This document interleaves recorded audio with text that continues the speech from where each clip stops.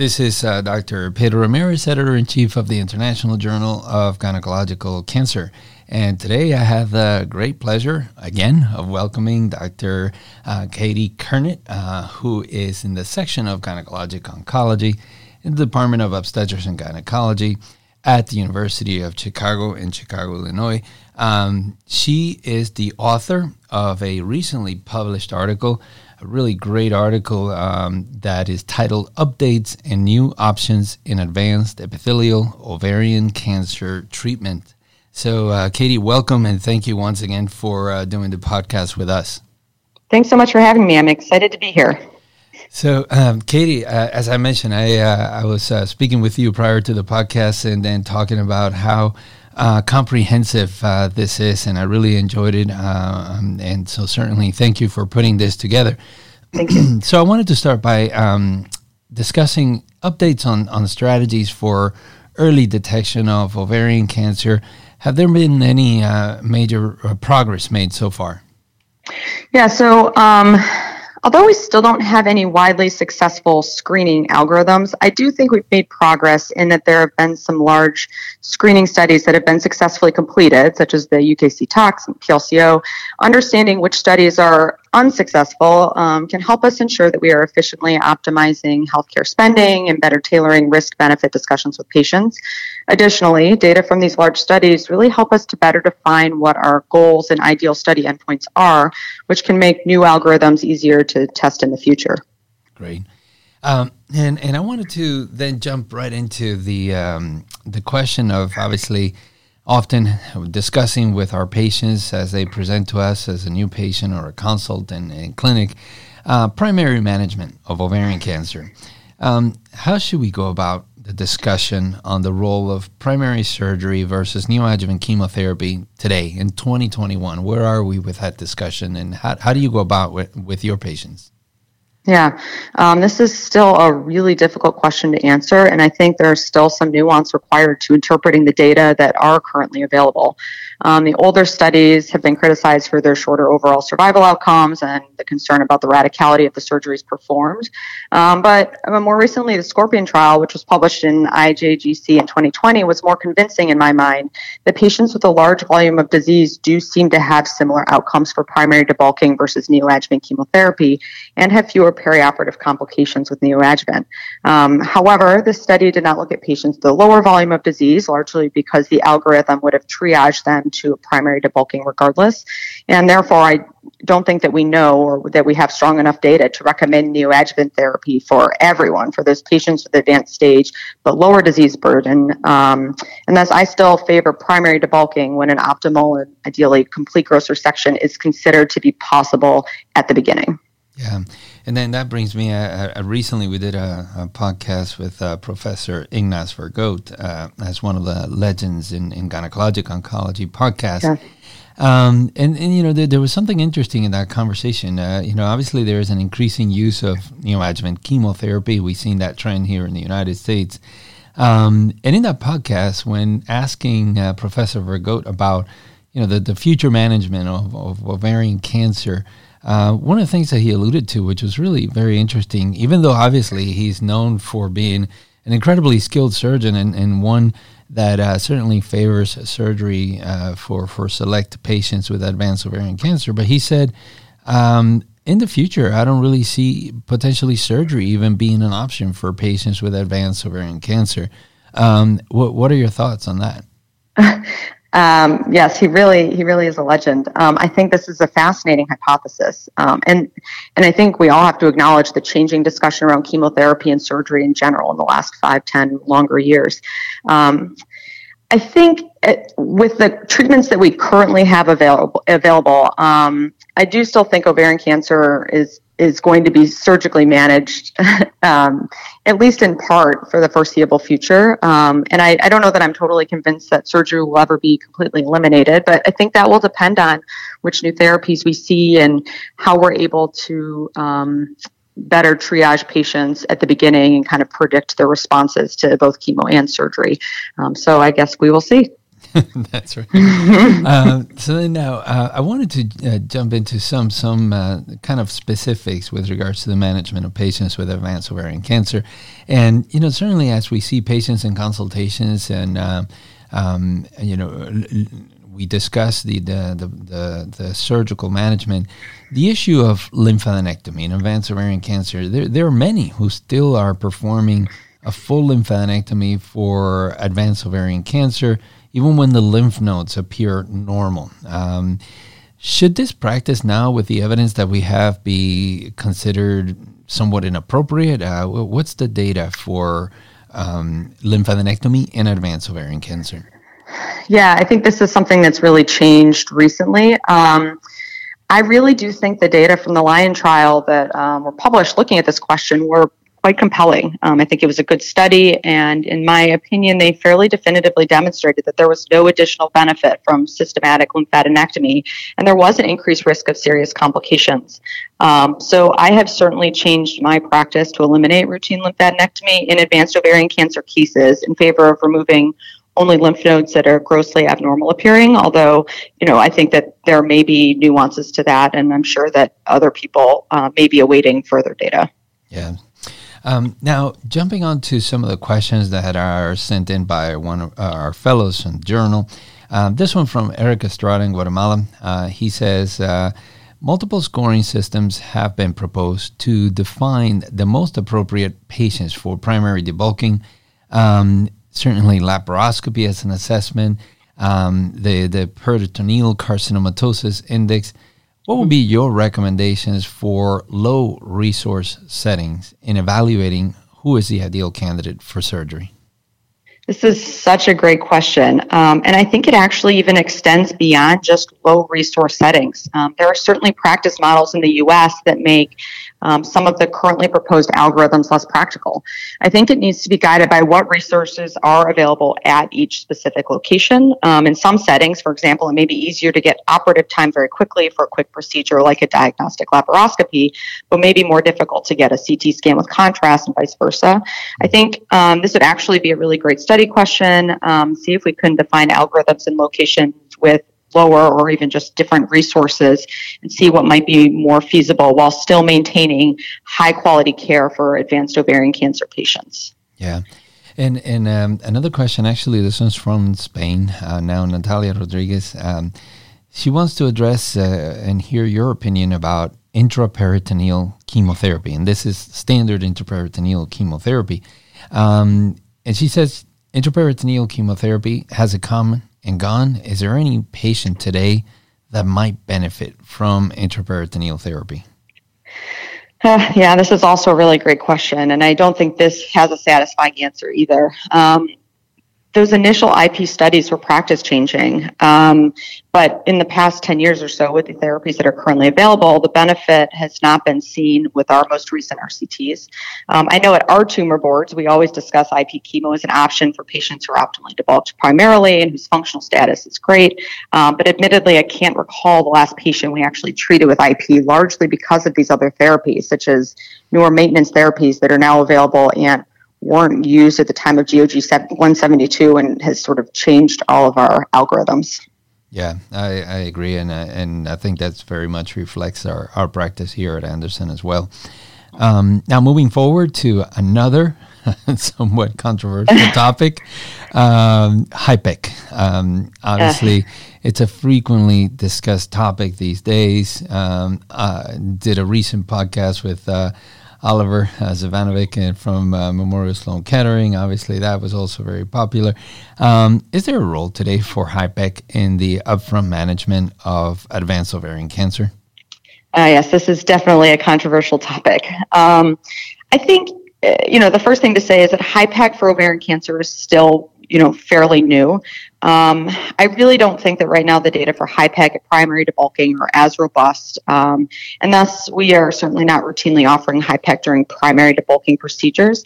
That said, I think that this is a really interesting question, and I don't think that we have really closed the book on this. And I would love to see a phase 3 RCT evaluating the role of HIPEC during primary debulking surgeries. If such a protocol were to open, I would absolutely consider enrolling a patient on it. Yeah. And then just to clarify for our audience, at your center, at the University of Chicago. Sorry, at our center, yep, at our center. Yeah, and you're not using HIPEC in the upfront setting, correct? We are not using a HIPEC in the upfront setting, no. Great. So then that leads me then to the next question. What about for interval surgery? What data is there, and are you using it in your center? Yeah. So, in my opinion, the data for HIPEC at the time of an interval debulking procedure are stronger. The most widely referenced study here is the Van Dierl study from 2018, and this did show an improvement in both recurrence-free and overall survival when HIPEC was used at the time of an interval surgery. However, the study really was criticized by some for its open-label design, which could have led to differences in surgical effort, choice of their comparator arm, and the narrow enrollment criteria, which really didn't apply to many ovarian cancer patients that we see.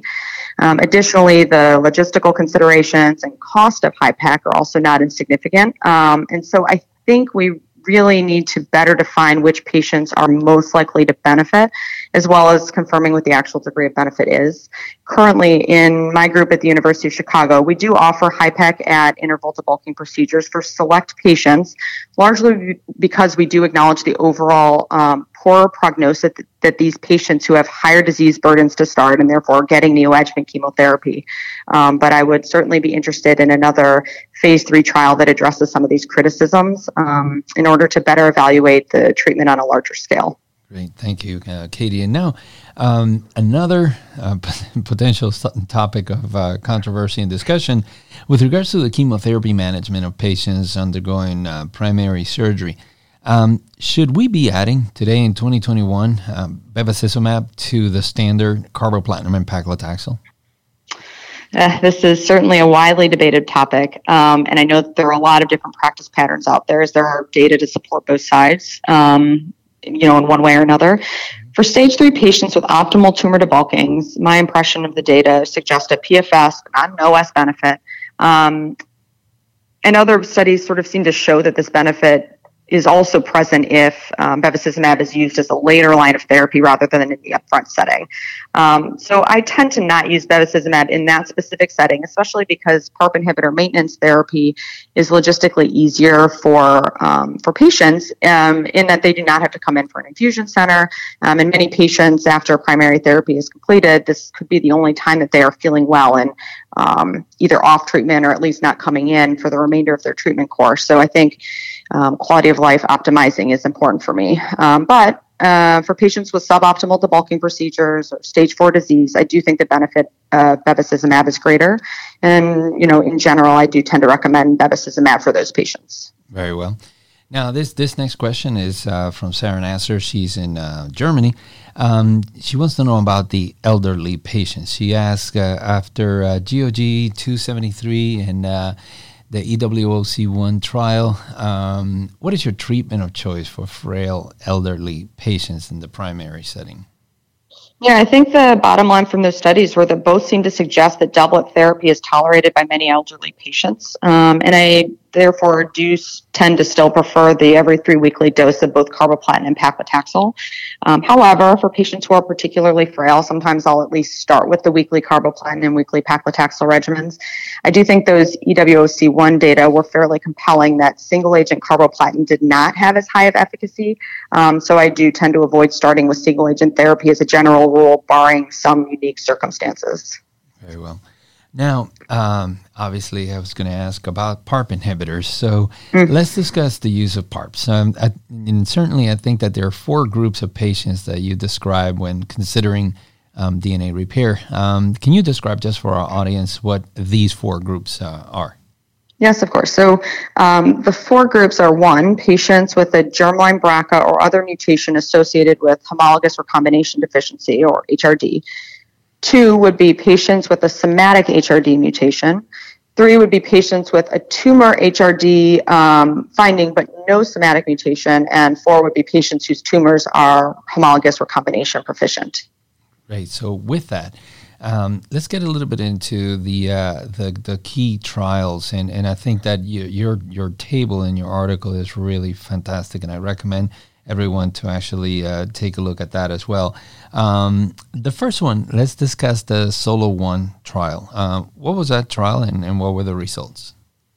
Yeah, so SOLO-1 was a big phase 3 that included patients with advanced stage, high-grade serous or endometrioid ovarian cancer who had BRCA mutations, either germline or somatic. They randomized patients to maintenance olaparib therapy after a partial or complete response to primary chemo, and they found a significant improvement in PFS for those patients who were treated with olaparib maintenance after chemotherapy was completed. At the time of publication, the median PFS had not yet been reached for the olaparib group. So at SGO this year, the authors actually provided an update on that PFS data, which showed that the significant improvement in PFS seemed to persist for a longer term, and that median PFS for the olaparib group was actually 56 months compared to only 14 months in the placebo group. And based on these data, the US FDA did approve olaparib as frontline maintenance therapy for this group of patients. Great. And then the next trial, the PRIMA.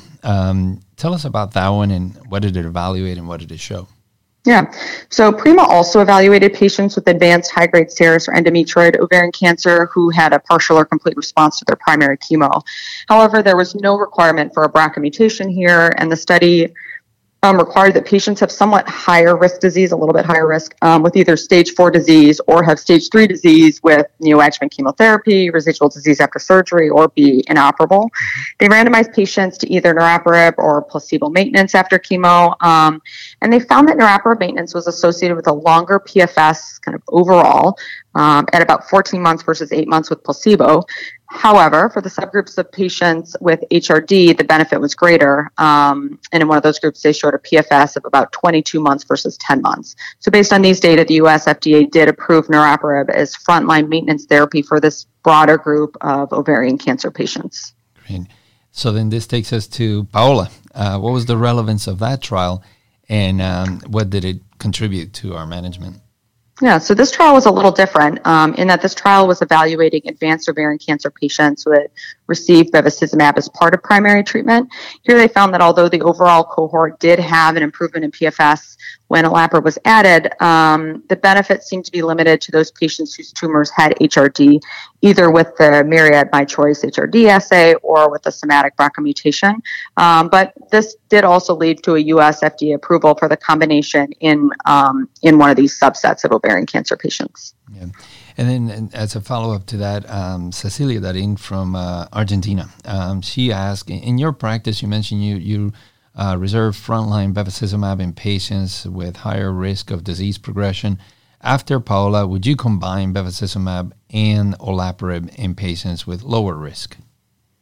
Yeah, this is a great question.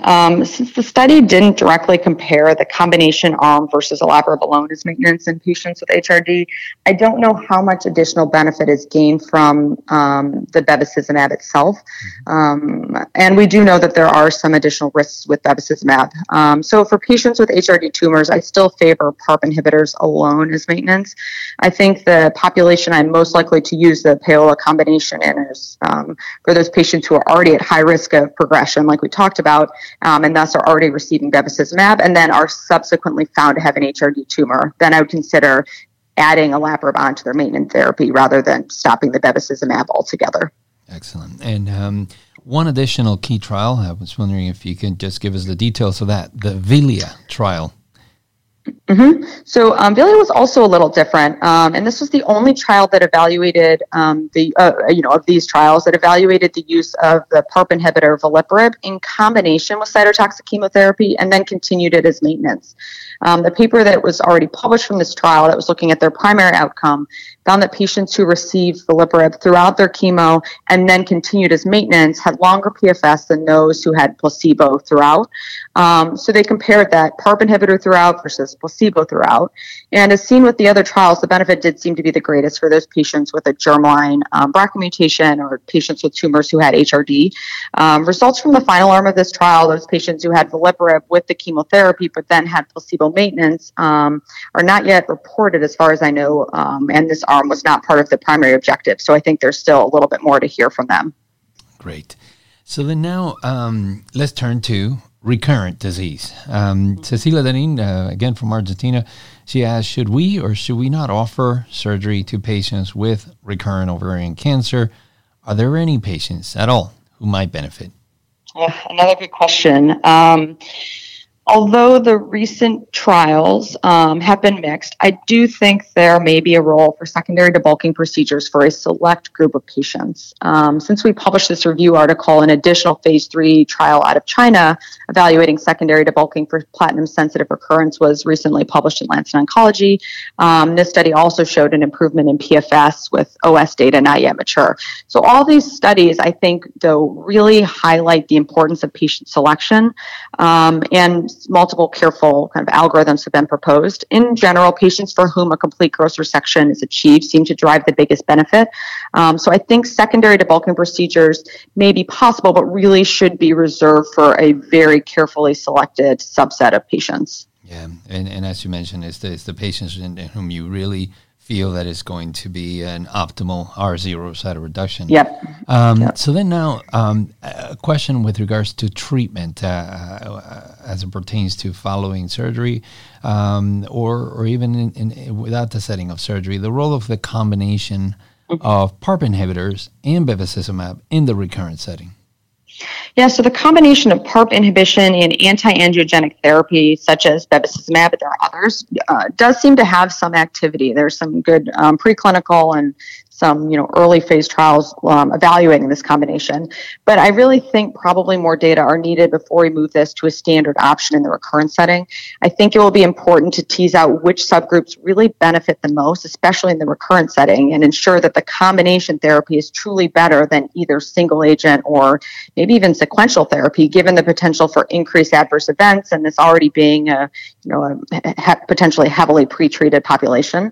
Multiple trials are ongoing with multiple agents. So I think we should have more robust data in the upcoming years. Thanks. So this other topic, I know that frequently comes up in many patients asking, and I'm sure for you the same, is obviously the discussion of immunotherapy. Obviously, many patients are wondering, can I have immunotherapy? What do we have so far? Is this looking promising, or is ovarian cancer not the ideal cancer for this approach?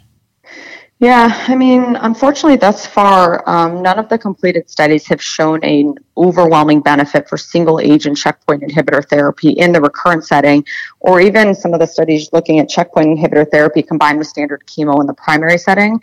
However, response rates in the recurrent setting were better when the combination of nivolumab and ipilimumab was given, and I think many of us are still hopeful that if the current immunotherapy agents are combined either with other immunotherapy agents or targeted therapies, maybe these new combinations might see improved efficacy for ovarian cancer patients. Many trials are ongoing, so I do think this debate will remain alive a while longer. Great. This next question comes from Arthur Su from Taiwan. He's wondering about the patients where there's just a rise in CA-125 during your surveillance. He asked if patients had a CA-125 monitoring after primary treatment, what treatment, if any, would you give for just a CA-125 elevation alone without image-documented disease during surveillance? This is always such a difficult situation in the clinic. Without imaging findings to suggest recurrence, though, I still am not treating isolated CA-125 elevations based on those data showing that earlier treatment really did not lead to, longer overall survival. However, depending on my discussions with the patient, I might be more inclined to do repeat imaging sooner, for example, as I do think there may be a role for secondary debulking for some patients with these platinum-sensitive recurrence like we discussed, and thus finding these recurrences sooner could theoretically be beneficial. Yeah. Now, this next question comes to us from Australia, Emma Allenson. She asked, should genetic testing be performed in every patient today with ovarian cancer? Why? And what strategy should be used with regards to somatic versus germline testing? Yeah, this is really important. I think that based on recommendations from multiple organizations at this point, I do strongly believe that genetic testing should be performed on every patient with epithelial ovarian cancer, with some exceptions like mucinous histology, perhaps. I do acknowledge, though, that there are multiple proposed algorithms with different approaches to this testing, in addition to the actual differences in the genes that are tested, new panels, et cetera. So I tend to do germline testing first, but that's in part due to logistical reasons where I am, and then move on to somatic testing if germline testing is negative. I know others will go in the reverse order or will do both concurrently, which I think is also acceptable. With all the new PARP inhibitor indications, though, I do think that many patients will end up having both germline and somatic testing at some point when all is said and done. Excellent. So then now, Katie, as we come to the conclusion of our podcast, I wanted to ask you this one last question. As you consider the evolution of treatment over the past decade, where do you envision we will be as it pertains to the management of upfront and recurrent ovarian cancer, say, 10 years from now? Oh, this is such a great question. I think it's, these types of questions are why we all do what we do. I hope that we'll see a lot of progress for primary ovarian cancer treatment. I hope that we will have better defined algorithms that work in a wide variety of practice settings and help ensure consistent quality of care for the treatment of primary ovarian cancer patients.